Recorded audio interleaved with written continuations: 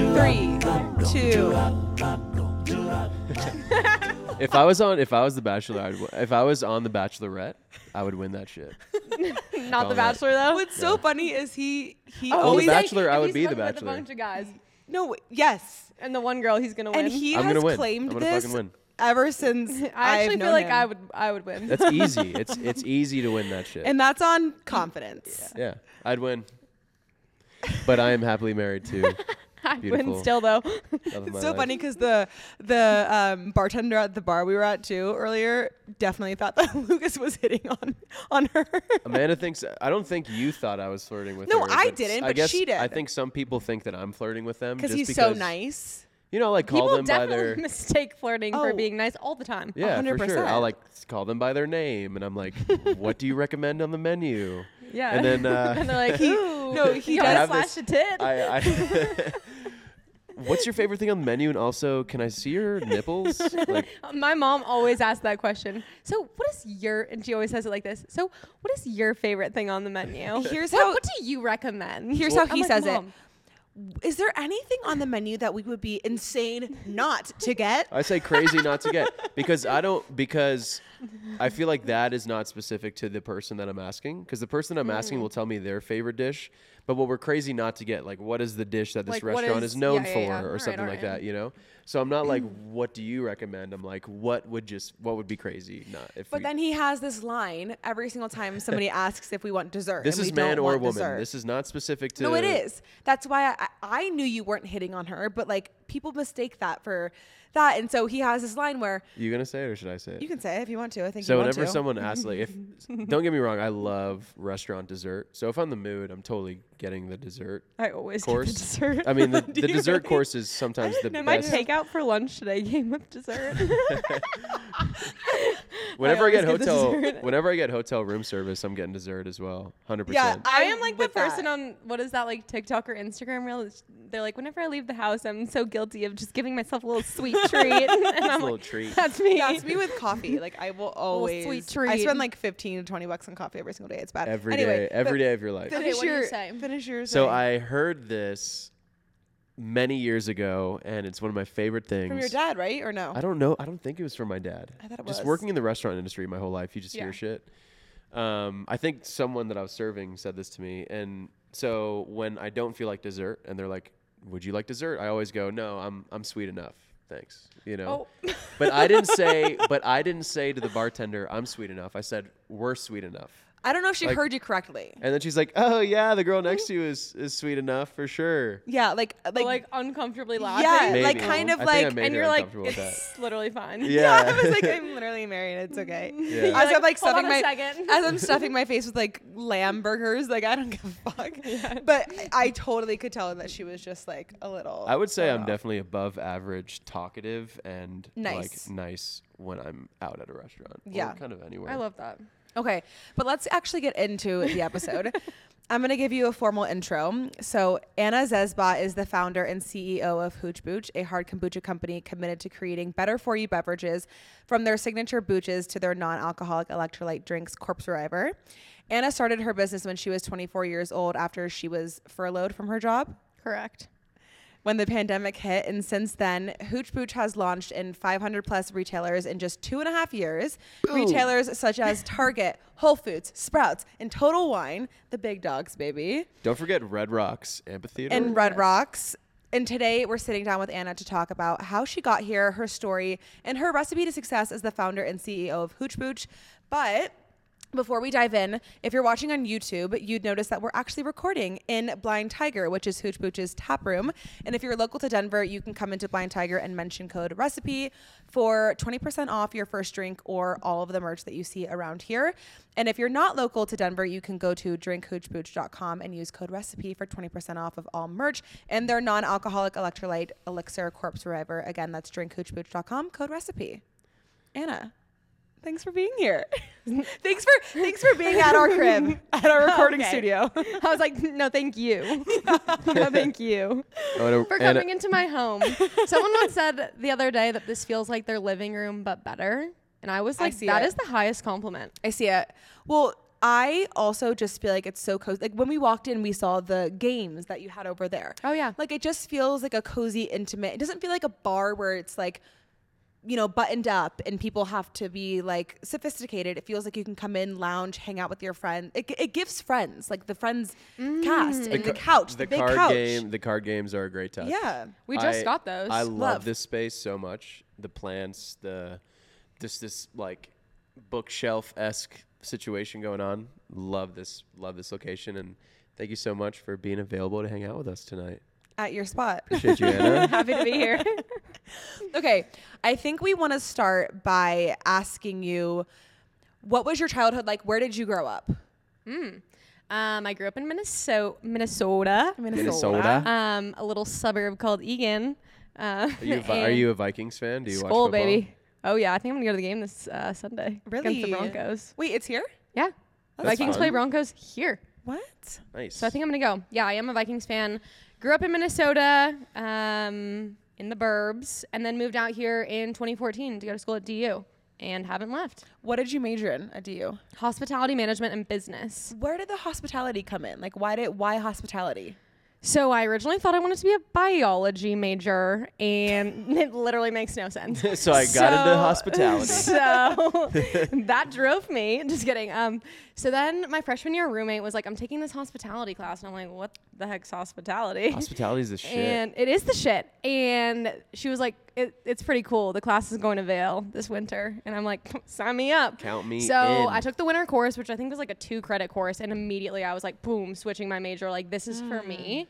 And I feel like at first when I told my parents I was going to major in biology, they were like, okay. Yeah, okay. We'll see how that Sure. goes. Yeah, and then took the class and I was like, oh my God, dead set. Like, this is what I'm doing, and never looked back. They do like this really amazing program at DU where you have to do like a certain amount of restaurant hours, a certain amount of like work hours, internship hours, which like makes a lot of sense for hospitality, right? Like, you can't learn hospitality from a textbook. You just No, can't. you got to be in the absolute chaotic scene of Which is what I hospitality. love. Yeah. Now, I'm assuming you guys went to Vail because we're talking like $1 billion hospitality industry. What was that like? Yeah, I'm pretty sure. I remember they had us like write a report on like our dining experience. We stayed at a hotel up there. Like the school has a partnership up there. So we stay at the hotel and we kind of like write a review on it. And it's like kind of it's the intro to hospitality class. It's like getting you excited about the program and like introducing you to like what things you look for in luxury hospitality. I think they're one of the top. I know for a fact that they're in the top 10 hospitality schools in the nation. I don't know where they fall like at this DU? date. Yeah. Wow, that's Fritz super Noble interesting. School of Hospitality Management. Would you say that class like really put you on the path of like, holy shit, hospitality is something I really love and could potentially start my own thing? Yeah, I feel like it was definitely like the gateway. And then I feel like I kind of like dove headfirst into the school, and you can't like not love classes about wine and about, you know, like restaurant. I mean, maybe if you don't like that kind of thing, but I do. And so I found it really fascinating, and I was like, this is something I can get behind and study. And then it's part of the business school. So then you're also taking like the finance, the accounting, et cetera. Which is so nice. Which I'm like so grateful that I have also the business degree on top of it. I mean, That's now perfect. in hindsight, I'm like, hell yeah. But in the time, I kind of dreaded it. Did you ever think about moving back to Minnesota after you graduated? Literally never. Yeah. Like my mom said, when I brought you out there to tour DU, like I knew you were never coming back. Why DU? Did you just pick it because you like Colorado? Like why? So one of my mom's best friends from Minnesota moved out here, lives in Boulder. And she was like, I want to take you out to visit Julie. We're going to stay with Julie. We're going to tour CU and DU. And you know, when you just like have that moment of like, it's a gut feeling. Yeah. Right. And we toured CU, and it was like this gross, shitty day. And it was like, there was no students on campus because it was like a fall break or something weird. And I was like, ooh. I thought you were going to say a gross, shitty campus, and I was like, watch your mouth. No, it's a gorgeous campus. That's where I went. It's a gorgeous campus, but I just like got It's a the weird vibe. Yeah, it was the vibe. And then I went to So DU. It Boulder was a sunny day. Boulder was like a thought of yours? Yeah, those Oh. were the top 2 contenders, and I didn't even apply to a single school in state. I was like, Yeah. I'm out. You're never coming back. Yeah, I love that. And then I think I did like Chicago, maybe a couple of other random schools, but I feel like I was kind of dead set on Colorado after coming to visit. Yeah. And then when you were studying hospitality, you got into the hospitality industry like right after graduation? During. So like that's part of the work hours. So right away, I remember going to True Food Kitchen in Cherry Creek. Like always when my mom would come to town, I was like, I love this place. And I remember once when I was there, like asking if they had any jobs available. And I got a hostess job like right away when I was a freshman. I used to take the bus or Uber randomly. Yeah. And I like got my in with that. And it's like, is this freshman year of college? Yeah, freshman year of college. And like I never meant to work my freshman year, but I feel like I just dove head first and I was like, oh my God, I love this. And then I befriended like so many of my coworkers, and it was like, I had this group of like older friends that are not like these like I had like my freshman friends, but then I had like design profile again. Her human design, right? Profile? I don't remember. Okay, we'll talk about it after. Baby, you can't drop the human design bomb. Not everyone knows. Okay, continue. I'll send it to you after. Yeah. I mean, the restaurant industry, it's like a melt. Yeah, it's just one of those things where that's what I worked. That's what I did my entire life. But I think that also impacts your decision to stay in Colorado too after graduation, because you probably made so many connections. Yeah, I mean, I had this massive network here. Okay, so worked at True Food Kitchen. Then from there, this is actually a wild story. So then I got an internship at the Ritz-Carlton Denver. The Ritz-Carlton Denver never did an internship program. I applied because there was like jobs at Four Seasons. There was jobs where you could go to like the mountain towns. And I was like, I want to work Ritz-Carlton Denver. So I applied for a spa concierge job, hoping like someone might reach out to me. It was like the only like valid position that I was like, this could like maybe work and I could stretch it for an internship. Yeah. Right. So applied for the spa concierge job. I get a call as I'm sitting in the Trader Joe's parking lot, the one in like Greenwood Village. I remember it so vividly. I'm sitting in the parking lot and I get a phone call and I answer it and I'm like, this is Anna. And he's like, Anna, this is John Manlingus. I'm the director of operations at the Ritz-Carlton Denver. How are you? Doing well. How are you? Director of operations. Yeah, and he was like, so this actually, is the Ritz-Carlton calling you from headquarters. Literally. So they didn't have a spa manager at this time. Like they had just left, and so they were like like building up the spa program. Yeah. And he was like, I would love to tell you a little bit more about the position. Like I saw your resume, blah blah blah. And I was like, actually, if you don't mind, I applied because I want to do an internship here, and I was just hoping someone would call me. I'm at the University of Denver in the hospitality program. I really want to do like events and conference services. Is there any opportunity? And he completely pivoted the call because he had the decision-making power to do so. Absolutely. And he was like, hold on a second. This guy, Marco, just started in the banquets program. He's like an up-and-coming like young Marriott guy. I think you would love him. I'm going to bring you in for an interview. And Marco, like literally to this day, is one of my like close friends. That is wild. And so, yeah, so it completely pivoted. And I still to this day work at the Ritz-Carlton Denver, like on call. Fuck. Okay. Anna has 7 jobs. She not only owns her own shit, she still works. But that is crazy because that's such a testament to like, if you want to be successful, you got to work your ass off in so many different angles and ways.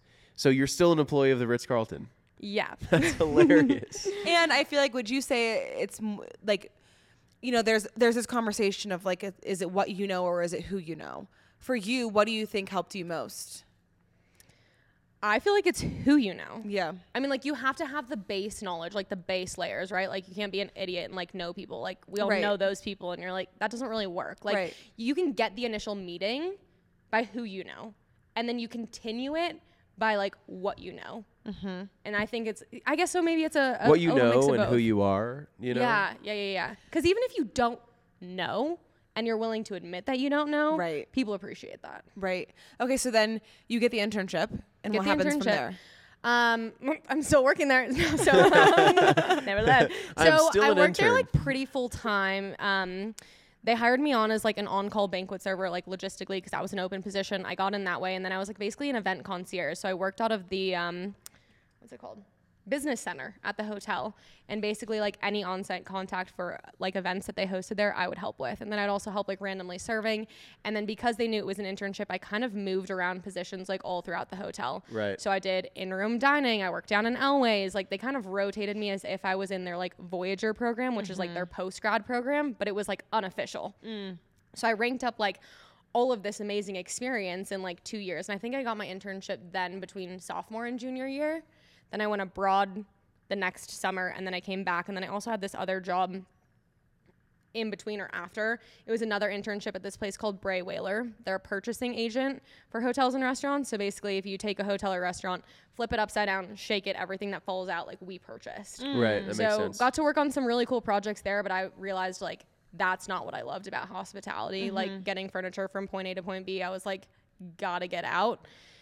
That's when I was at my final job before starting Hooch, which is at this company called Access Destination Management Company. It's essentially like corporate events, like on boots on the ground here in Colorado. And then COVID happened. And then the world shuts down. And the world shuts down. And you're post-graduation at this point, no? Post-graduation, yeah. So I worked at Bray Whaler, which was the purchasing agent, like full-time after graduation. And then I left Bray Whaler and I went to work for this corporate event planning company. Gotcha. And I was a creative manager there. Were you like, were you laid off from that company during COVID, or were you still working there? Okay, Yeah. so you're laid off, and So here's where the story begins. You could have literally, you're so used to getting jobs, being an employee, getting any job you want. How do you sit down and you're like, fuck it, I'm gonna start my own thing? Well, so the hospitality industry died during COVID. Totally. So what I went to school for, where my connections were, what I knew, who I knew, none of them were working either. And so I'm like, okay, do I look to other industries? Like a lot of my friends went into like tech sales here in Colorado, or they just went completely different routes. Yeah, started like And delivering packages for FedEx and shit. Yeah, like they just did completely different things. And I was like, God, this like really sucks. Yeah. And it was at the same time, and this is like the perfect storm. Like I think back upon it and I'm like, had these things not happened, I wouldn't be sitting here today. So mayor of Denver shuts down all the liquor stores, deemed the Denver prohibition. At the same time, so then I go home and I'm like researching, or I was probably already at home, and I'm like researching prohibition on my couch. Like, what actually happened? Flapper Girls, that's cool. And at the same time, my sister was living in San Diego. Hard kombucha is like all the rage out there.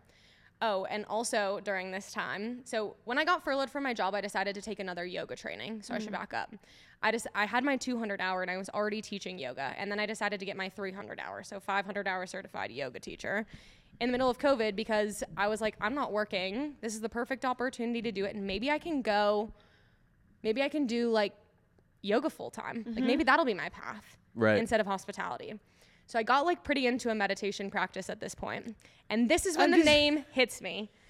Hooch like prohibition alcohol. My sister was living in San Diego. Hard kombucha's all the rage. She's like going to June Shine Tap Room on the weekends. Hooch like prohibition alcohol, Booch like kombucha in a meditation. I kid you not. And I could not get it out of my head. Whoa. Did you? Here's my question. Did you like always, okay, so you were working in the hospitality industry and you were doing that and you loved it. Did you always foresee yourself working for somebody else under a corporation, under like a big organization? Or did you foresee yourself like taking everything that you learned and becoming an entrepreneur one day? I think I always envisioned becoming an entrepreneur. Like I always had like weird Pinterest boards of like yoga studio, coffee shop. Yeah. Like checks out. Yeah. But like I was like, how can I like meld all the worlds that I know? Like I almost went into wine post grad. Like I have my W set. Like could I go wine and do like a wine? Like, you know, my mind was always on that. But I think I always was like, I need more experience. I need to like be in the industry longer. And then COVID was like, just kidding. So you get the idea. It comes to you in a meditation, which is fucking gnarly. Does the idea or the name just come to you first? So Booch is in kombucha. Hooch is in like prohibition alcohol. So like when people are making like bathtub gin back in the day, they called that's it Hooch? called Hooch. Yeah. Yeah. Whoa, I did like not know that. Prohibition alcohol is called Hooch. Like that's what it was referred to. Like people are making like Hooch in their basements. Like they're fermenting whatever they can find to make alcohol. Right. And drinking illegally. And that's like the story of, you know, like Al Capone and all the big mobsters during, you know, the prohibition, like just, you know, rambling hooch everywhere, I guess. Yeah, you got it. So then you get this idea. Where the fuck do you go from there? Because it's COVID. Yeah, it's COVID. It's COVID, mind you. So it's like you have this idea, but not only is your regular job and the whole hospitality industry not really working now, but also how do you even go about creating a whole new business in a time where risk was like really not outweighing reward for a lot of people? Because I feel like a lot of people come up with like great names and great, you know, ideas. But how do you take what Hooch Booch made you feel like in your gut, in your heart, and actually tangibly create something with it. Yeah, so have the name, call my dad. And I'm like, I think I had brought up like a couple of other ideas too during COVID. Like I think I had like other like weird ideas. I can't even think of them. Outside of alcohol? Yeah. Okay. Like I don't remember, but weird ideas because he's like said something about it. So Now's the time, Anna, to create. with no, COVID. literally not. He shut down all my ideas. Shut down literally every one of them. So I call him and I'm like, I have this idea for a hard kombucha brand. And he's like, What's kombucha? What's kombucha? I'm like, exactly. Yeah. And so Right. he owns a brew pub in Minnesota. Okay. That's not like his career, but like he and like 3 other dads start this brew pub. And he'd been running it for maybe 3 years pre-COVID. So then COVID hits, like it hit his business really hard, but that's not like his sole business. It's like his passion project with his friends. So sorry, Dad. Is not a is real that brew business. pub? Did it not make it through COVID? No, it did. Oh, it did? They're still Hell there. yeah. Yeah, they Hell made yeah. it through. So that's cool. So- So your dad has that background of So that's why you call him, because you're like, you have experience. More so just business experience. Right, because my question is like, how do you take an idea and make it an LLC and then yeah. make it a product and then make it something that you can purchase in stores and then make it into a tap room? Like, how the fuck do you get from there to here? yeah. All So right. conversation with your dad. How did that one? Yeah, go? so conversation with my dad, he's like, I have no idea what you're talking about, but how about you talk to our brewer? So I call the brewer and I'm like, hey, I've got this idea. And he's like, you know, I don't really know much about hard kombucha. First of all, I want to stop you. I think a lot of people have ideas and they are so afraid to like even, you know, like shoot their shot with them. Yeah. And like go call somebody, make that call and be like, I have this idea. Can I tell you about it? Can I get your insight? What gave you the confidence to do that? To even call up and be like, I have an idea. I think I was like really bored during COVID and I was on unemployment. And so like I'm getting paid by the government to like Yep. sit on my ass. Yep. And so I was like, I feel like I gotta like do something with this. Like I can't just like waste away and do nothing. Like bear in mind, this is like 2 years post-graduation. Yeah. Like filing for unemployment was like the most demeaning and like I felt like a failure. I was like, this industry, like what I'd studied, like just died. And now I'm like, I feel like an idiot for like going into that kind of a thing. And like, I'm like, surely I can find another job. Why am I filing for unemployment? But it was like really like, it was like dire, you know? For sure. So chat with my dad, chat with the brewer. And he's like, I think you're onto something. I think you should do it. Brewer, not dad. Dad does not say, I think you're onto something. Dad's like, good idea. Yeah. And so he's like, but we can't really help you here in Minnesota. Like it, first of all, they're like a tiny brew pub. Like they're Yeah. mainly like a restaurant. They barely brew anything. He's like, you got to find someone in Colorado. yeah. So I email 30 brewers and I'm like, hi, I'm starting a hard kombucha company and I need help brewing. What I didn't know was that kombucha is like very potential contaminant to beer. Because of the way it's brewed, the bacteria, most brewers don't want it in their facility. Because it would be a beer brew pub as well. No, like That makes they're sense. worried that the bacteria in the tank could contaminate their beer. Got it. Yeah, I've because been to a it's, like- couple of I've been to a couple of like tap rooms and breweries where like the ciders and the sours are in a completely Got it. different. Because it's a wild fermentation, and so they Right. get really worried about it. So what I Right. didn't know was that was going to be a potential barrier to entry. And now that I think about it, like taking a step back, I'm like, that's why there's probably so few, because it's really hard to get to market. So I reach out to 30 brewers, one responds and they say, sorry, we can't help you. And I'm like, oh, great. So then I go to the streets, right? I cross the street. At the time I was living on South Broadway and I walk into this place called Dos Luces. They're a South American inspired brewery. They do everything with blue corn. I'm like, surely people that are gluten-free drink hard kombucha because they can't Right. drink beer. Logic. I don't know if that's actually true. It but makes sense. yeah. though. in my mind, it made sense. So I walk in and Judd is the owner and I'm like, hey, are you the owner? And he was like, yeah, actually I am. Like, what's up? Bear in mind, all breweries are closed right Yeah. now. Why was he there? Because they were doing like, everyone switched, all breweries switched at this time to production to sell to liquor stores. Got it. Makes sense. So liquor stores are back open. Everyone goes to liquor stores to buy their product. They're not going to breweries. You can't go inside breweries. And Right. The So I walk in, innovation during the COVID days. Yeah. people had to get Even like the takeout scrappy. counters and just Yeah. like Yeah. really scrappy. That Like Scrappy. is so interesting. I would love to know all the things that changed since like COVID small to restaurants now. go to QR codes. QR codes. Yeah, QR codes change Yeah. the game. Small restaurants go get like contracts with hospitals. Yeah. You know, to like feed their staff. The and stuff. innovation is insane. So Yeah. much innovation. So he's from like COVID. hand bottling when I go in there, and I'm like, all right, like, hey, so you're the owner, and he's like, yeah, I'm the owner, and I'm like, hey, so I'm starting this hard kombucha company. Do you think you could help me? And he was like, I Were you have nervous no or were you just like, I'm no, going to I shoot think my I shot? was just like shooting my shot. Yeah. Like, I'm I like, love whatever. that. So yeah, why I'm not? like, You got nothing to lose. yeah, nothing to lose. So I'm like, hey, I'm starting this hard kombucha company. Can you help me brew? And he's like, well, we're a very tiny brewery, as you can see. Let me think about it. First spot I go into.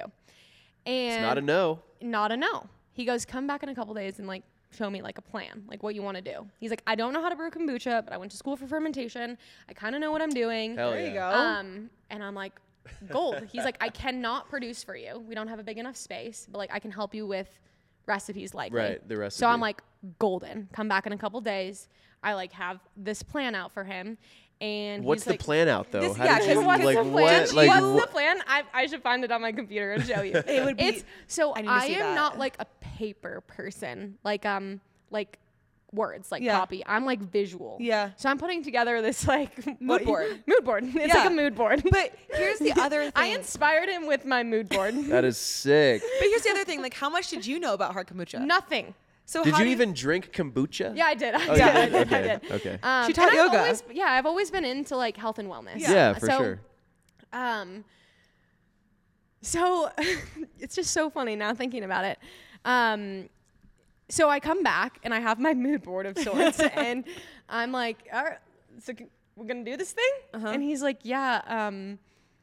How does $20 an hour sound? Like for me to help you? And I'm like, I'll see if I can make that work. In the back of my mind, like, oh, that's definitely gonna work for me. Yeah. Right.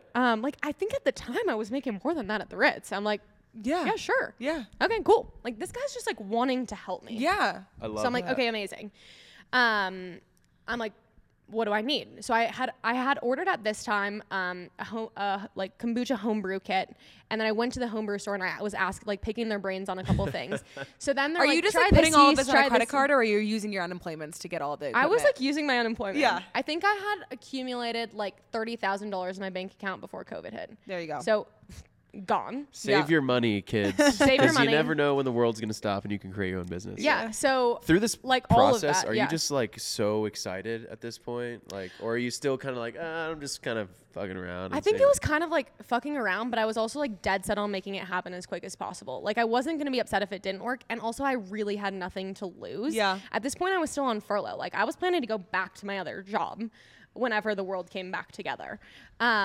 And yeah, like I was doing my yoga thing. Like I had a lot of other things going on that I was like pretty Which happy you with. I was still teaching do. a lot of corporate yoga. Yeah. And I was making good money teaching corporate yoga. Yeah. Cool. Because they were paying like $200, $300, $400 for a class.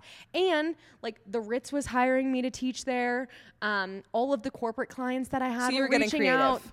They were all reaching out for corporate because when the world shut down, everyone was like, we got to offer our employees benefits. Right. We got to do yoga at home. We got to keep these people moving. We got to Yeah. keep them motivated. Totally. So I was teaching so much online That's yoga. interesting how you're like making bank with yoga, and you're still not like this yoga thing is what I'm gonna do. You still find this Yeah. one It's like thing. an and you're itch you needed to scratch, though. Yeah. Like you I needed to couldn't see get like it if out that of your was gonna, head. yeah, like Right. I needed to see if that was the path, but then it just didn't really end up being the path. Like so I just, you officially hire like this so guy, this guy, yeah, Judd. employee So number one ever. Yeah, so he's like, well, he was like kind of a contract brewer at the time. So he's like, go to the homebrew store and buy all these things. And then we just start looking shit up online of like, how could we ferment this? Like, da da da da. And so I think I bought tea in bulk. I bought sugar from, I'm pretty sure, Trader Joe's. I went to the homebrew store and I bought the yeast. They gave me a bunch of different yeast to try out. You can do like a seltzer yeast, an ale yeast. We landed on a champagne yeast, which is what we brew now. But we tried out a ton of yeasts, and then we just like got flavors. Like it was like, I don't know. It kind of happened pretty quickly, and I'm pretty sure I did it for like $200 for all these batches. Like it was not expensive. And different flavors within these batches. So we made the same base, and I have like this spreadsheet on my computer that had every single recipe tab like on Excel, and I think we got to batch number like 23. Like it Did didn't you take just that go long. back every day? Yeah, I went there every day.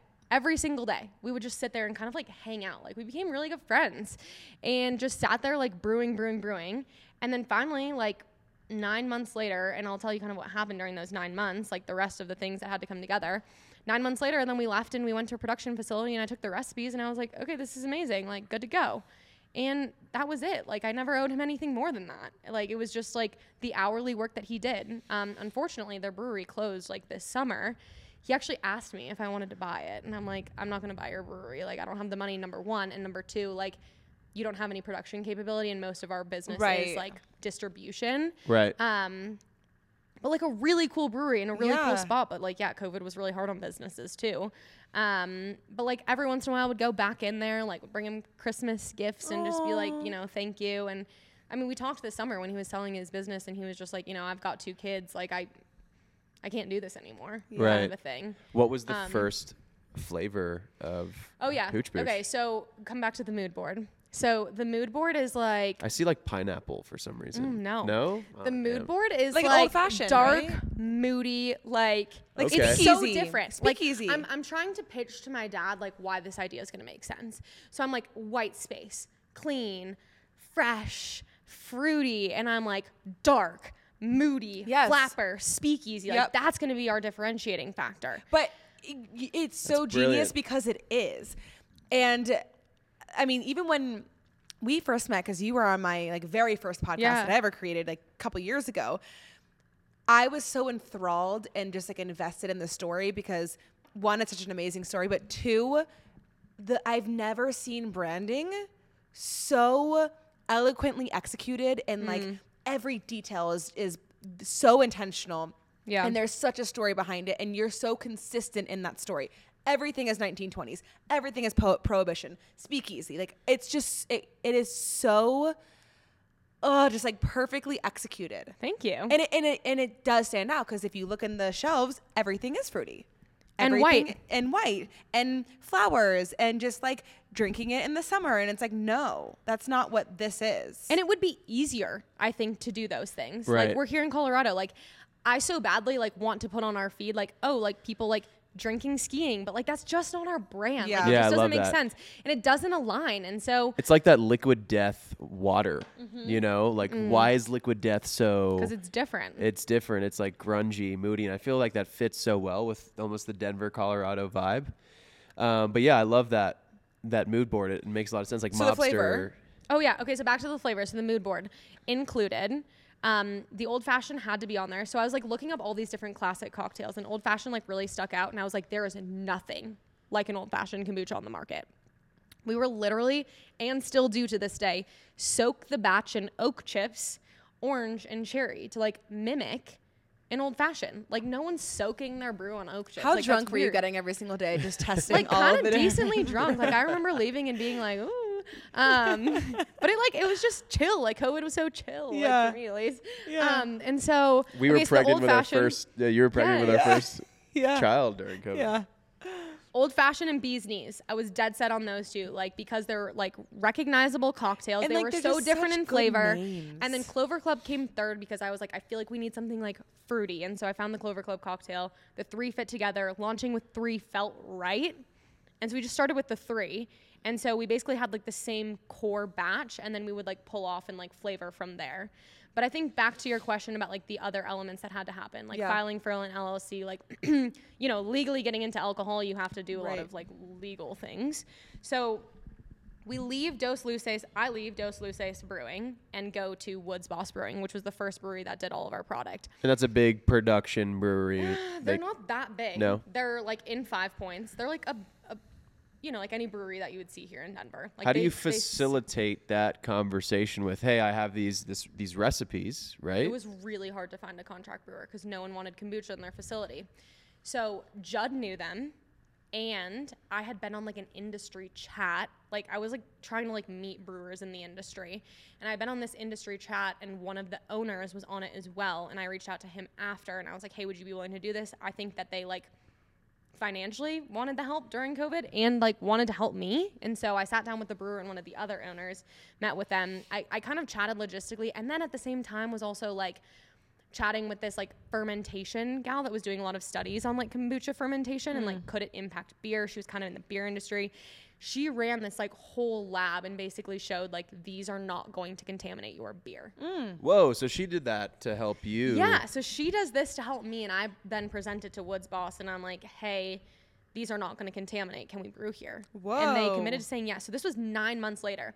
So then now we have to scale up those like small batches to the bigger batches, and so I go over there. Now every single day I'm at a new brewery trying to figure out how to make the shit that we made before at this new facility. Bear in mind, I am not a brewer. I'm not I really don't like science that much. Biology major. I was about to say, hence why you left biology. Yeah, like just like don't really. And so I'm like buying this like hydrometer that tests like the gravity, and I'm like, you know, like it was like science Okay, lab. Anna. It's way more science than it is like Right. mixology. Right. You know, like it's really like it comes down to a science and getting the alcohol. So then like basically scaled up everything there, and then 9 months later we're brewing our like initial batches to launch in the market. So then we also had to do like the branding, the cans, like the TTB, which is like the governing body over alcohol. We had to like submit all of our labels, submit our formulas. I hired an alcohol attorney because we needed it, and Woods Boss connected me to them. Makes sense. And then I just started self-distributing. So I just like took to the streets on my own. Yeah. When you get that first yes from Woods Boss, Yeah. Woods Boss Brewing? Yeah. What was that like for you? What was that feeling? Did you celebrate, or were you just like, holy shit, this is real? Like, Like let's to rock. be able to brew with them. Yeah, just getting that first, you know, like almost bringing this idea into reality.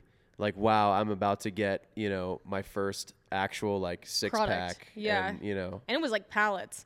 It was really exciting because it was a long process to get there. I reached out to so many brewers to see if they would brew for us. Like, it was like, no. And so finally they were like, maybe. Yeah. And I was like, maybe. Yeah. How and much kind of like does took it and ran how with much it. does something like that cost? Like, what is if I may ask, like, what are they asking for you think from you? Each batch was maybe like per flavor, like $7,000 to $10,000 For They how were doing many? a smaller batch, a couple pallets per flavor, so it was like a decent amount. Like it was gonna last us like a good amount of time, depending on how quickly we were gonna move it. And I didn't really know. So maybe like the first run was like, I don't think it was more than like $15,000 to get started. Were you doing this all on your own, or did you have people helping you? No, alone. Yeah. So like you I mean, Not one employee at this time. No. Okay. So then you get everything and you take to the streets. What's that like? So What you just got a bunch take of to the like streets. So that's when I hired someone. Okay. It was like Okay. kind of part-time. So I kind of hired 2 people part-time. Shannon was a close friend of mine. She was also in the hospitality program. She's still with Hooch to this day, our longest standing employee. We used to walk Wash Park every single morning, and I was like ideating with her at Wash Park, and she was like, hey, like, I kind of just want to be involved in this. Like, I Yeah. don't really know in what way, but like, you don't have to pay me. I just want to be involved. And I'm like, okay, cool. So she kind of was helping like operationally and like with like launch events and just like random shit. And then that's when I hired Gracie, who I also went to college with. She was a close friend, and hired her to do all of our like, she was a sales and marketing manager. So she was helping out on the road with sales and then doing our marketing on the back end. Cause I was like, I can't do this Right. myself. Like I need help. So I would like basically take the product, like a 4-pack, and I would walk into a liquor store and I'd be like, hey, I'm Anna. I just launched Hooch Booch. And it was really only liquor stores because bars and restaurants still were not open. right. Went to liquor stores. I was like, hey, I'm Anna. I'm Colorado local. I started a hard kombucha company. We are the only local option. We're classic cocktail inspired, which everyone was like, classic cocktail, hard kombucha. Whoa. And now so many brands have cocktail hard kombuchas, which is funny. Not necessarily classic, but like a lot of them have cocktail kombuchas. Wait, which ones? I think Giant has like a mojito flavor and a Mai Tai. I mean, Interesting. Juneshine came out with their like full blown cocktails, which is different. But I think they also have like, I guess they have like a Pog pineapple orange guava that's like a juice. I think they have the Midnight Painkiller. Interesting. How was the initial feedback from the first, you know, handful of liquor stores that you walk into? You know, this is like now you're going into sales at this point, Yeah. right? Ops is done. Right. Kind of. What was the initial feedback from these liquor store owners? Most of them were like really interested in it. They Yeah? were Love that. like, That's yeah, great. they were really interested. Hard kombucha was like still kind of like up and coming Yeah, here it in was. Colorado. Like 3 years ago, no one really knew about hard kombucha, and a lot of places still don't know about hard kombucha. The first time I had a hard kombucha was when Lennox was. Remember, we went to that place in Golden, that tributary place in Golden with Lennox, and I had a little hard kombucha. I think it was Giant. That was 2020, 2021. There was like nothing. Yeah. And so they were really interested, but I think what they liked was, one, that we were local, and two, that we had the classic cocktail focus. Yeah, for because sure. It was different. Yep. You know, like they didn't need to like, it was just different than what.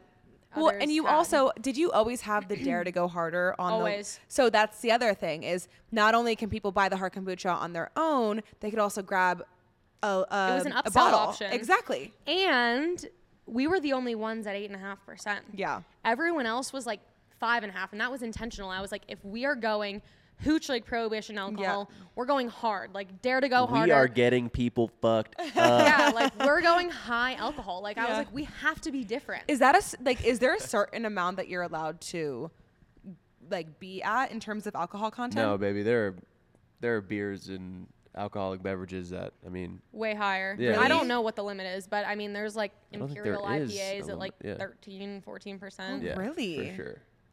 I think for certain states and certain stores, you have to be at a certain ABV to sell in, but I honestly don't really know. Do you remember your first liquor store that was like, yeah, let's do it? I remember like the first 5 because I self-distroed to 5 for like quite some time. Bonnie Bray Liquor, Corks on Platt Street, Country Club Liquor, this one random liquor store that I don't remember the name of that is no longer in existence, and maybe like one other spot. That was it. I had like literally 5 stores for like the first month, and that was like all I was doing. And how does that work? They literally just buy your product. So we were self-distributed, so we got the license, a wholesale license to be able to self-distribute. So I'd bring in the product, I would invoice them on QuickBooks, Right. and they would pay via check or via QuickBooks link, and that was it. And at this point, what are your dad's thoughts? Like, is he like, holy shit, we've got something going here? I think at that point he invested money. Like I think I was like, I need money for this production run. Like That's what I was going to ask needed you. the money. Did you have any investors? Did you do that? Like, talk to us about that. Like, what is that like? Because I mean, I feel like now you have had experiences where you've gone to you've gotten other funding opportunities. Yeah, so when I started, because I was on unemployment and I was the only person employed and I wasn't really spending that much money, I didn't need any money. Right. Like nothing was expensive that I was doing. Like the initial batches weren't that expensive, like setting up an Instagram, like nothing really cost that much money. But then when it came to the production batches, like, you know, a couple tens of thousands of dollars, I needed the money. So then I called my dad and I was like, hey, I need some money for this business. Yeah. I don't remember. I think he gave me like $50,000. Yeah. Yeah. Start. What's your advice to young entrepreneurs that don't have the money themselves, have an incredible idea, and need to find the money somewhere? Like, what's your advice to them? I would say, 1, be as scrappy as you possibly can. I think a lot of people want to go and like find like the coolest agency around town to do their branding. And like I hired a friend who was a freelance graphic designer that I knew was like really talented. I think there's a lot of ways you can like be scrappy and like save the funds, because you're first testing like product market fit. Like don't go spending all of your money if you don't know if there's a market for it. And the only way to really know is to test it and to get your product out there to see if people are going to buy it off the shelf. But I would say like, I feel very fortunate in the fact that like I didn't have to go find outside investment to start. And so, I mean, it would just be like I am doing now, which is like going out to raise money, which essentially you're putting a deck together, you're reaching out to investors. I remember my freshman year of college taking the intro to business class. The professor said, when you're first starting to look for money, you always go to the 3 F's: friends, family, and fools. And that's like where you go first. And so I would say that it's like an angel investor. Like, who do you know of your parents' friends, your cousins' friends, your brother's friends that might have a little extra money that they want to throw you? And don't be afraid to ask, right? Yeah, and 'Cause that's I the feel hardest part. I feel like that's the biggest. And I still struggle with that now. I definitely do. But you have to be bullish in your ask. And offer an opportunity that's hard to say no to. Right. So when you're offering, like, what do you say? What is that offer you're giving them? I think it's different now, like where we are at in the business than like early stage, which we are still early stage. But like first I would be like, I don't know, you have $5,000? that you want How's to give me. 15% of the company? Yeah, but not giving it all away. And Yeah. so that's the other thing is I think people get really excited about the money that could potentially be offered to them, and then they end up diluting their company, and they've got no Say. say. That's what like. So maybe like take out a loan, like if you can. But did you ever alcohol's consider hard. going on Shark Tank? No. But now I have. Now I have. Because would be every amazing. brand that goes on Shark Tank like Gets- makes it big. Totally. Not It's even. I don't think I've marketing. ever It's the seen. exposure. It's exposure. I don't think I've ever seen an alcoholic brand haven't on either. Shark Tank. So you could go on Shark Tank. Your girl. I might try to should. apply. You should. You should. I don't know why you haven't already. I mean, I it's should. it's You would. such a You would. brilliant And you would story get and- airtime, 100%, because you're a female-founded business. You are And alcohol.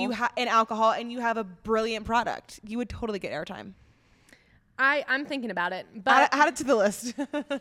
Whoever's listening and knows a producer at Shark Tank. Yeah. yeah, please Let us know. hook a girl up. Because we're on marketing. Yeah. Obviously now you're in Target, you're in Whole Foods, you're in like these big name, stores. What I'm so interested in marketing because I think like you could have a great product and shitty marketing and go nowhere. So for you, what have you noticed works with marketing, and then what maybe has been like the biggest challenge with marketing? What I've noticed is that you have to dumb shit down for the consumer. We wanted to be so cool and be like Clover Club and Bee's Knees, and we have our lounge lizard, and people are like, what the fuck is a lounge lizard? I'm like, duh, it's our take on a Paloma. Read between the lines. No, consumers can't read between the lines, and you only get like a split second of their eyeballs when they're in the store, and you're vying for their attention between so many people. So one, it has to stand out, and two, the messaging has to be clear. It's cool if it's cool, but if the consumer doesn't know what it is, they don't know why it's cool. Yeah. So clear on the messaging and concise, I think. Like we amplified like the size of like the 8.5% to call that out and like highlight the points that your consumer is looking for. Like a health conscious consumer, they're looking for gluten-free. They're looking for vegan. They're looking for lower sugar. They're looking for those elements. So if you're targeting that consumer, you need to have that on your packaging. And then I would also say there's a lot of storytelling that has to be involved. Like, and I think that's something that we kind of like waver between. Like sometimes I feel like we're really good at it and we lean deeply into like our story. And then I think there's other times where it's just like putting shit out to like put shit out. And that's when I feel like it doesn't land and it doesn't hit. If we don't understand the messaging and we don't know what we're doing and the why behind it, it's not going to land. It also helps that your labeling, like the actual physical can itself, is the coolest fucking looking can I have ever seen. How does this label right here, who designs that? And like, what is that process? The mood board. Like? Yeah, okay. So my friend Anne-Marie was our graphic designer. So we like know each other through like mutual friends and family. I like asked her if she would do it. She's a freelance designer. She had gone to school for design, but she was a year younger than me. She's also very young, but very talented. And I was like, hey, I want you to design this product. And so she was like, all in, cool. I don't even remember what she charged me, but it was like way less than what we would have paid for an agency. However, I had to do a lot of back end research to be like, what legally needs to be on there? Because I have to relay that to her. She's not the expert. She doesn't do packaging design. Like she was graduating college at this point. Like she had no idea. Like she was a great designer, but didn't know what she didn't know. And I didn't either. So I'm like Googling like, and I'm going to the store and buying all these beer cans to like turn the label and be like, oh shit, we need that. And then adding that in. Yo, that's crazy. And I love that. the mood board had like old apothecary bottles, but also it had old apothecary, but also like Art Deco line work, which was really big in the 1920s. But we didn't want to go like Gatsby, like kitschy. Like we didn't want to go like black and gold, like ritzy and glammy. Here's the other thing is I think hard kombucha is the easy grab for women, for females. But what I love about yours is like the dark green moss, like that looks manly in a guy's hand. It looks sexy. That was intentional. So it's not just for women, which I think so many like. I just think so many women go for hard kombucha, but you're opening it up to both, which men was and intentional. women. Yeah, for sure. I remember thinking about it, and I remember asking people like a bunch of questions, like, one, like when you sip this, like what color do you imagine the can to be? That was a really good question. That's and we interesting. still do that. Like with our lounge lizard, we had people sip it and we're like, what color do you think it is? And then we started to Green. narrow it down because people want to, like, if the lounge lizard, like a tequila Paloma was in like a blue can No. or like in like a black can, you're like, that doesn't make sense. Like the liquid has to match the design. Yeah. So and then I started asking people, and I think a lot of my guy friends, which were like, you know, young 24-year-olds at the time, were like, yeah, like hard kombucha is cool, but like I'm not gonna pick up that floral can. Yeah. But like, and then I would have to pull it out of some people. Like they didn't really want to admit to it. Yeah. But like they knew that they were never picking up like Well, that. and I don't think it's actually an intentional thing. I think it's very subconscious of like men won't go for the floor, like they're gonna go for the beer, you know? I think it's very subconscious. It's not even subconscious intentional. because it has been ingrained. Exactly. What did your mom drink at home? What did your dad drink Wine, at home? beer. And I think also a lot of people. You know when servers do that at the restaurant and they bring the drinks out to you and they assume that they know who it goes to, Yeah. and then you're like, haha. yeah. Anyway, sad. You're like, I got the martini. I'm like, I got the martini with the Hawaiian umbrella. That's literally great. And Amanda, you know. But also, I think people that aren't, you know, especially like younger drinkers, Yeah. right? They don't know a whole lot about what the fuck's going on. So a No lot of idea. times you're like looking at the labels. What Yeah. looks cool? Yeah. You know? It matters. Yeah. It matters. Yeah. And so like I think the one thing I want to pivot into is you still teach yoga, you still work at the Ritz-Carlton. Yeah. How the fuck do you do that? It's so interesting because I think about it a lot and I'm like, should I give them up? Like, should I Yeah. stop? And I think for yoga, like the answer is easy for me because it gives me a moment to get out of what my normal thoughts are about Hooch Booch, because when I'm not doing anything else, I'm only thinking about Hooch Booch. Like it's like a yeah. problem. Like, Yeah. but I think most business owners would probably say the same thing. Like I'm always thinking about my business. I think so too. When I teach yoga, I'm thinking about teaching yoga, Yeah. sequencing the class, thinking about the playlist, and that's like my time that I get out of it. And I feel like it also brings like a different community, or like a community that can also be supporters of what I'm doing because they know and they're like involved in what I'm doing. And so it kind of like uplifts both. The Ritz, I get insane Marriott discounts and the money's pretty good. Yeah. So I work there once every don't tell them, once every 6 weeks to keep my benefits there. Love it. Because I get really good Marriott discounts, and it's great for traveling. It's also great for my business. Like if I'm gonna go stay somewhere, I get to use the code. Like my family gets to use the code. My friends and family get to use it. Like it's you guys can use the code. Like it's a great perk for not having to like really do that much. And same with yoga. Like I feel like because I've been teaching for a while, like I can sequence things pretty quickly and I can pull a playlist together. Like it's a pretty minimal amount of work, I feel like, for the output, and it just takes me away from my business for the perfect amount of time. Here's the other thing though that I think is so great about that too is I think so many businesses are online now and they only market online and social media. And I think even yoga and the Ritz, like that's also marketing. Like tactic too, because you can go to yoga and talk about what you do. You can all my friends at the Ritz come here. Exactly. So it's such a good networking opportunity, and I think people don't tap into that like the established communities that they already have enough. That's really good, and it makes so much sense because it's also great for like your mental health. Yeah. Yeah. I mean, it's like an unplug, but a still plug. It's an unplug. Yeah. It's like me in sales. If I wasn't able to cook dinner, you know, and go to the kitchen and just shut the brain off, like I'd be way more stressed than I am. I feel like the Ritz-Carlton also like keeps me like on my toes about like hospitality things. Like I still know how to like set a table. I know how to carry a tray of glassware, you know, like it's a skill that I feel like just like doesn't run out because I'm still practicing like that muscle. And what I really love about going to the Ritz, because like I feel like with teaching yoga, I'm still kind of like the boss. Like I'm telling people what to do still, but it's in such a different way. But I really feel like when I go to the Ritz, I mean, even I'm on someone else's payroll when I teach yoga. I don't have to run that payroll. Same thing when I go to the Ritz. I literally walk in there and I'm like, tell me what to do. Yeah. And it's like liberating. Yeah. Tell me what to do. I Tell me bet. when to show up. Put me on the payroll. Well- I clock in and I clock out. And I think, because again, I feel like you're such a doer, and Oh yeah. for self-care, sometimes for people, it has to, like, you can't just like sit down and meditate or like sit down and be in silence and be still.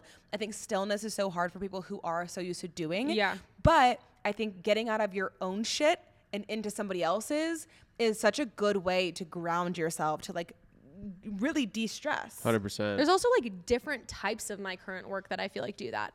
Like this Sunday, I just like sat down and got like a shit ton of stuff ready for like our new Corp Survivor rebrand. It was like putting a brand deck together and like kind of like flexing that creativity muscle that I don't feel like is like managing employees. Was that nice for you? Yes. And it was like, it doesn't, and I like joke, I'm like, well, I'm not really working, but it is work. But it's like, for me, it doesn't feel like it because it's like almost soothing and no one else is like, no one bothers me on a Sunday, really, you know? Well, and that was my other question was, what is like a day in the life for you? Like, I know it's so different, but like walk us through what it, maybe a day as a founder. Yeah, I feel like I'll go through like a week because I feel like so many different things like could possibly happen or like could fall on my plate. But I would say for the most part, like every day comes with like a couple of calls. And those calls include like internal sales meetings and internal like one-on-one with our managers. Or like on the outside, it's like getting distribution in new states. It's meeting with key partners. And that kind of probably fills up like 30% of my week. Then maybe like the next 20% is just like answering emails, responding to emails, maybe like doing inventory, sending out reports, like just kind of like logistical day-to-day operations. Randomly, I'll like go up to our brewery, like if I need to go like taste a new batch. And then I'm working a lot on like ordering, like to get a production order ready to go. It's like I need to get all the cans from point A to point B. I need to get the lids. I need to get the trays. I need to get the everything that goes into one batch. So it's a lot of like logistical pieces, and then it's managing distribution and our distribution relationships. But I would say as our team, and then coming here to the tap room and like managing this place, like essentially within Hooch Booch, which we've now kind of like created a parent company name because it got confusing. We've got Hooch Booch, Blind Tiger, and Corp Survivor, like, you know, those three kind of businesses. And so I feel like I have to decide where the time goes to who and when. And I'm trying to get better about like delegating things to my employees and having them do it. But it's just this weird kind of change of like doing it all to then not doing some of the things, but some of the things I still want to do and like to do, but I shouldn't be doing them. Right. What's that delegating process like? Like, how do you know when you're like, okay, I shouldn't be doing this. This should be somebody else. And I should be doing this. From a control freak POV. I think I'm really bad at it. Yeah. And not in the sense of like micromanaging that I think you could ask my employees. I don't think I'm a micromanager, but I think I like to see everything that happens and that goes out because I'm like, this has my name on it, no one else's name. Yeah. I don't have a co-founder. I'm not part of a corporation. Like, it's whatever goes out is me. Like, that's my name on it. Like, I own the business. We use this like managing platform called, well, we do a lot in Slack. And then we have this platform called Asana, which basically like I can task people with it on my team. I put their name on it. I put the deadline, which has helped a lot. And then like check it off once it's done. So we're trying to get in a better process of that. But oftentimes it'll be like slacking someone like, hey, can you do this? Or like, hey, Miguel, can you run to our warehouse and pick this up for the day? But I used to like do all of that. And so what I think is the nice part is like every single task that someone's doing, there isn't one that I haven't done. Right. Like taking out the trash. Like there isn't one that I haven't done that I'd be like, I don't know. Which I think is so important for a business owner. Like it would be so shitty if someone came to me and was like, hey, like how do I work this sales deal? And I was like, like I feel like that's the nice part. But here's the other question is how do you even hire? Like how do you go about hiring the right employees to then delegate these processes to? It's really difficult. And I would even go a step further to say the timing is difficult to know when. Right. Because employees are the most expensive thing. Right. They are the most expensive thing that we do. Like we're a very payroll heavy company. We have a lot of product too, like product heavy, but our team is expensive. It's like boots on the ground selling, you know? I would say almost every single person on our team, especially our internal team, has been a referral. I've hired from LinkedIn. I've hired from referrals. Random referrals. So referrals, like the only way I think I'll go ever again. And I think that's hard, right? But I think if you have the right network and the right people and you're in the right organizations, you're like, hey, I need someone that's great at this. Can you shoot me a couple of options? Or like, hey, can you put this out to your network? I feel like that's always really helpful. Right. If you put together a group of people that you trust and that you know they have your best intentions, they're going to offer you someone that not only will think, they'll think that this person will work well for you. Mm-hmm. They're also putting their name on this person too. Right. They don't want to look bad. I think I go for the people too that are really passionate and are willing to work hard. I think I've been burned in the past about people that like the idea of what a startup is. Right. And like the idea of being at a company that's small, but like in reality, it's like a true grind. Like it's not like I'm walking into the Facebook office and there's snacks. Yeah. Like and I think people actually do think that. And it's like, no, it's like late hours. Yeah. Long nights, long weeks. Like your job probably encapsulates what other companies would have 5 jobs for, 20 jobs for, under one person. Like it's not, every single person at Hooch Booch is an entrepreneur in their own space. Yeah. And they have to be. You talked about timing, and I think that's really relevant and important for people to hear, because I'm sure there are people who are listening who want to be entrepreneurs or maybe are entrepreneurs and they maybe don't have the money to like hire somebody on, but they really need to. What would you say to someone who is struggling with that? I think it depends. Like, I think you've got to write out the list of things that they need to do and like how long that's going to take and like could it fall under your plate and could it not. Like, I think there's been times when I've hired too soon and it's burned me for sure. And I think that's one of the best pieces of advice I've received is hire slow, fire fast. And I'm really bad at it. Firing people is the for sure worst part of my job.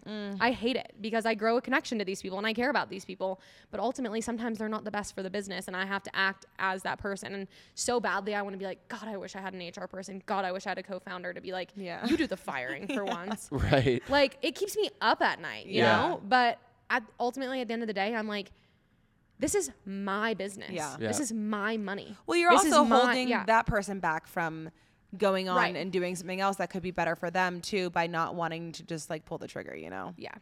So I'm working on that. Yeah. But timing, I would say, tangibly, write out a list of all the things. How long do you think it's going to take? And I always start people part-time. I throw them in the tap room. And I'm like, hey, why don't you start here? Or, hey, on our promo events, why don't you work at a couple liquor stores on the weekend? And then I get an idea of like, because so many people reach out being like, I really want to be a part of this startup and I really want, and here's my expertise. like, hey, and go all work of the here, resumes and look the same. Yeah. Right. And I'm like, do you? Yeah. Do you? And then I can tell if they do the follow-up. Yeah. If they're continuing to follow up or if they're willing to do the liquor store tasting. If they're willing to do like the entry level just to get their foot in the door. I'm pretty sure like almost everyone on our team has started that way, part-time. It's a really good way to vet people without having the full commitment. Yeah. I love that. So I want you to tell us about a time where you might have burned the dish. Because I think that that's something we always want to ask our guests is, we can talk about success all day long and how you built something, but like talk to us about where it got hard. Right, because through every, opportunity or moment of burning the dish, like it's not a loss, it's a lesson. And then you take that lesson and it's something that is effective for you moving forward. So what's a time that you can share with us and who's listening, when you genuinely feel like you may have fucked up, but under the grand scheme of things, it was actually, you're like thankful that it happened? I think a couple of times I've burned the dish. Let me pull up my scroll. Yeah, I've burned the dish a lot. First time I burned the dish was I was out of town for a bachelorette party in Nashville, and we were brewing with one of our previous brewers, and I normally like to taste every batch before it goes out, and it wasn't the normal brewer that was on the job. It was a different brewer that was on the job, and ended up not looking at the SOPs, standard operating procedures clearly, and quite literally burned the tea, burned the fucking dish. And the tea, the whole kombucha batch tasted like pennies, like metal. And I was like, oh my God, how do we fix this? This is $5,000-$10,000 worth of product. Wow. We decided to put it in the can, which I wish we wouldn't have, because then we wasted all the money on the cans and we ended up dumping all of the pallets. And I think I'm grateful that we were able to dump it and not send it out to market. But I'm like, oh my God, like that could have been a way more costly mistake. So now I go and taste every single batch before it goes out because I'm particular. And because I'm like, it's so much money that could be gone when I could just be like, hey, can you just like tweak this? Or like, I should have held them accountable and been like, this isn't to standard. And so now like in our agreements, I'm like, if this isn't up to quality standard by my determination, you know, and it can be a degree of whatever, but we don't have to pay for it, you know? And like, I should have held them accountable and had them pay for it, but I didn't. And so that sucked. So now you taste. Now I taste everything before it goes out. And I don't think that'll always be the case, but I think for now, until I like gain full trust of like where we're doing it and how they're doing it. Did you at least have a good time in Nashville? Great time. Yeah, great time. Love I remember Nashville. like, coming back to taste it and I was like, God, this is so bad. I don't know what to do. So then we started dumping a shit ton of honey in. It was the bee's knees, and a shit ton of lemon, and just nothing could solve the bad. Oof. And then I would also say, like, this is something that I have a really difficult time talking about, but hiring a friend. And not really working out. And I think that's happened on a couple occasions, like one very specifically, but then I think more so than that, just I think it's something that I'm pretty much committed to never doing again, because it's really hard to hold them accountable. It's really hard to enforce things, and ultimately at the end of the day, if things go haywire, like, It's heartbreaking. You might lose a friendship. And Right. I have lost a couple of friendships over the business, and it's just like that is, I think, one of the worst pieces about it is like, I have to act sometimes as the business owner and not as Anna, your friend. And a lot of people don't like that. And it does burn bridges, quite literally burns lots of dishes. Yeah. Don't hire your friends. Good advice. So- I think that's phenomenal advice, honestly. And I want to every time. Yeah. I want to like help them by giving them a job. And I'm like, I know they could do a kick-ass job at it. Yeah. I just won't do it again. Yeah. Well, that's a great segue, because I did want to talk about relationships and friendships, because I think one of the reasons that like we jived was because we're both in our 20s and we're both driven. We have ambition. Yeah. We want to make whatever we're building successful, and like, you help me, I help you. Yeah. And I think that that's really what, like, in my stage of life right now that I'm valuing is friendships in my 20s who make me feel like I can be the best version of myself, who inspire me, and who like root me on and like cheer for me, you know? And so for you, how do you navigate relationships and friendships, being this business owner, being somebody who's so busy, you know, you have 7 jobs at this point. Like, what do you value in friendships? And also, like, what would you say to people who are like really ambitious and driven, but maybe like are not surrounding themselves with the right people? Or don't have a single friend that like really cares about what they're doing. Yeah.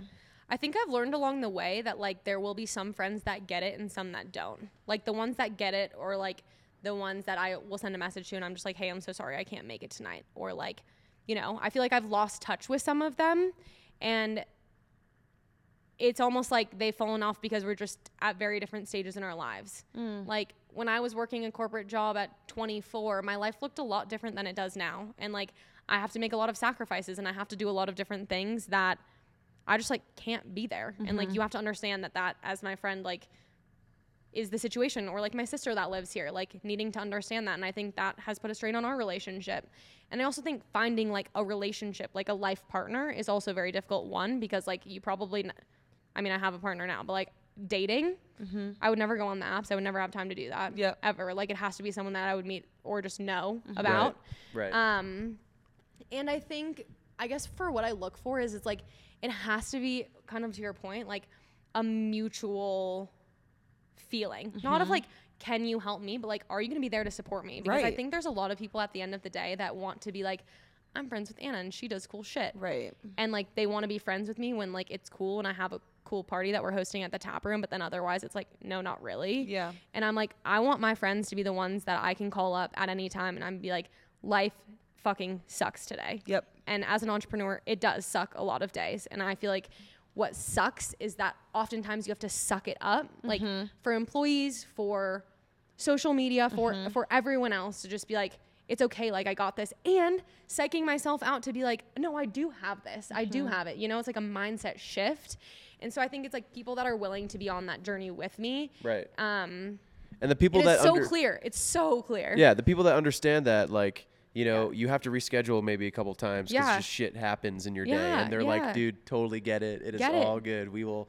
And the friends that no matter how much time passes, when you actually do get that time together, it's like time never did pass. That's probably one of my biggest indicators that I look for in people when in friends is, are you getting salty if I'm not being able to hang out with you or if I'm canceling plans with you?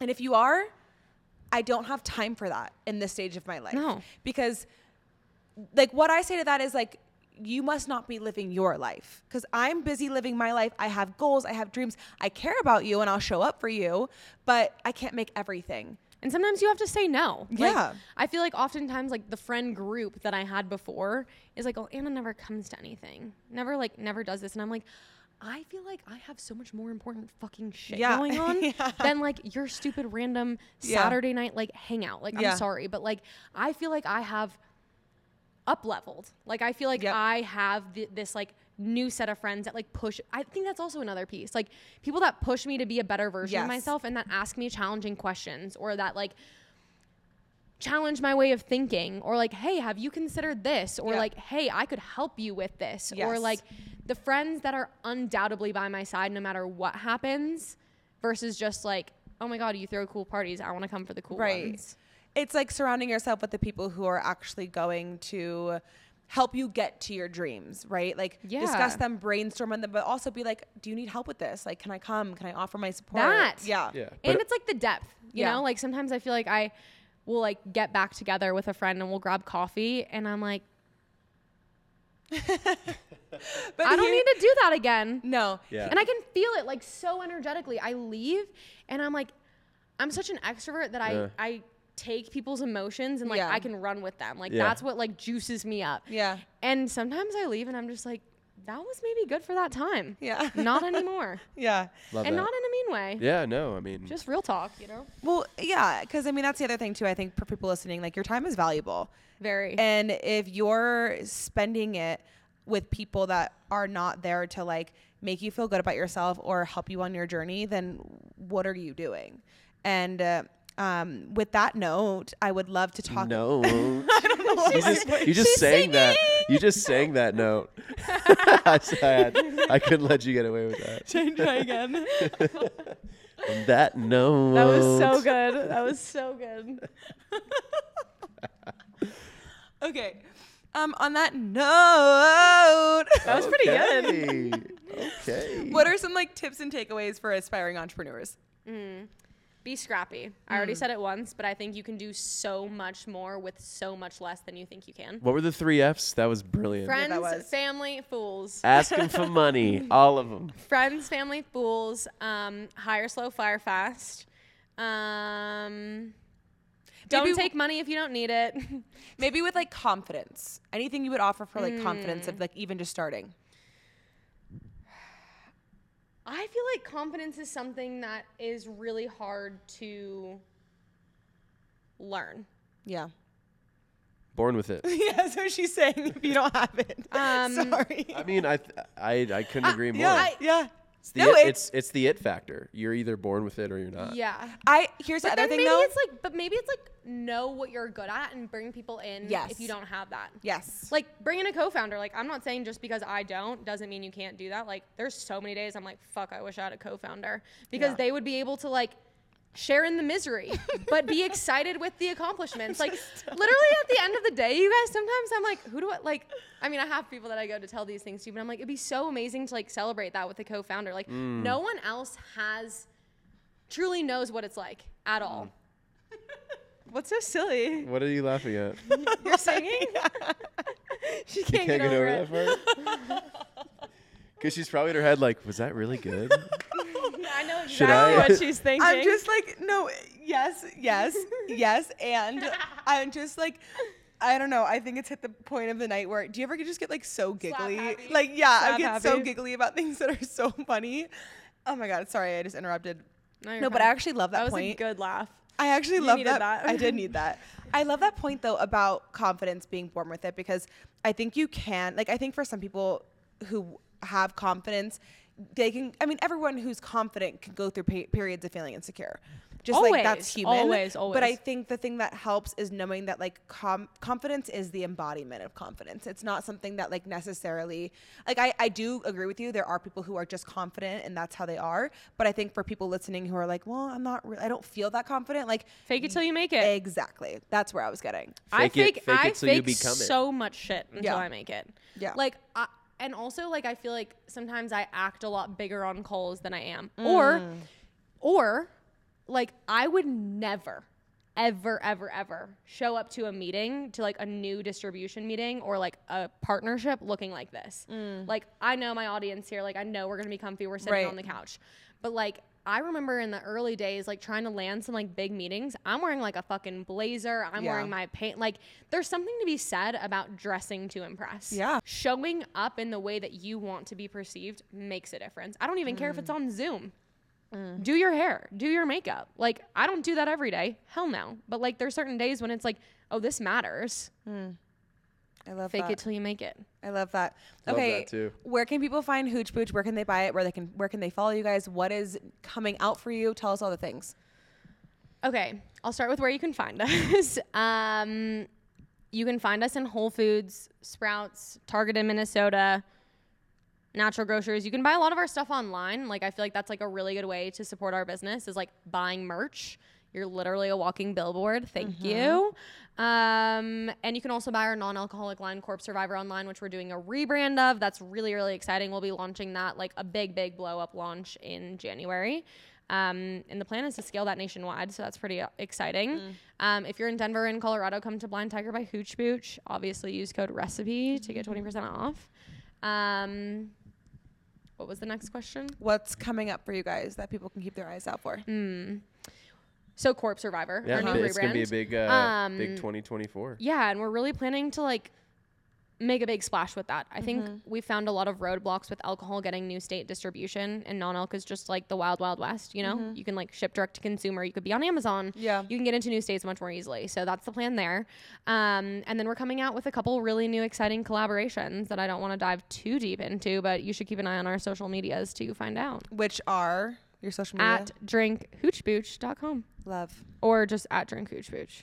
Love. Yeah. Thanks, Anna. Thanks. Thank you so much for fun. being here. Yeah, and this the was way we great. conclude our podcast.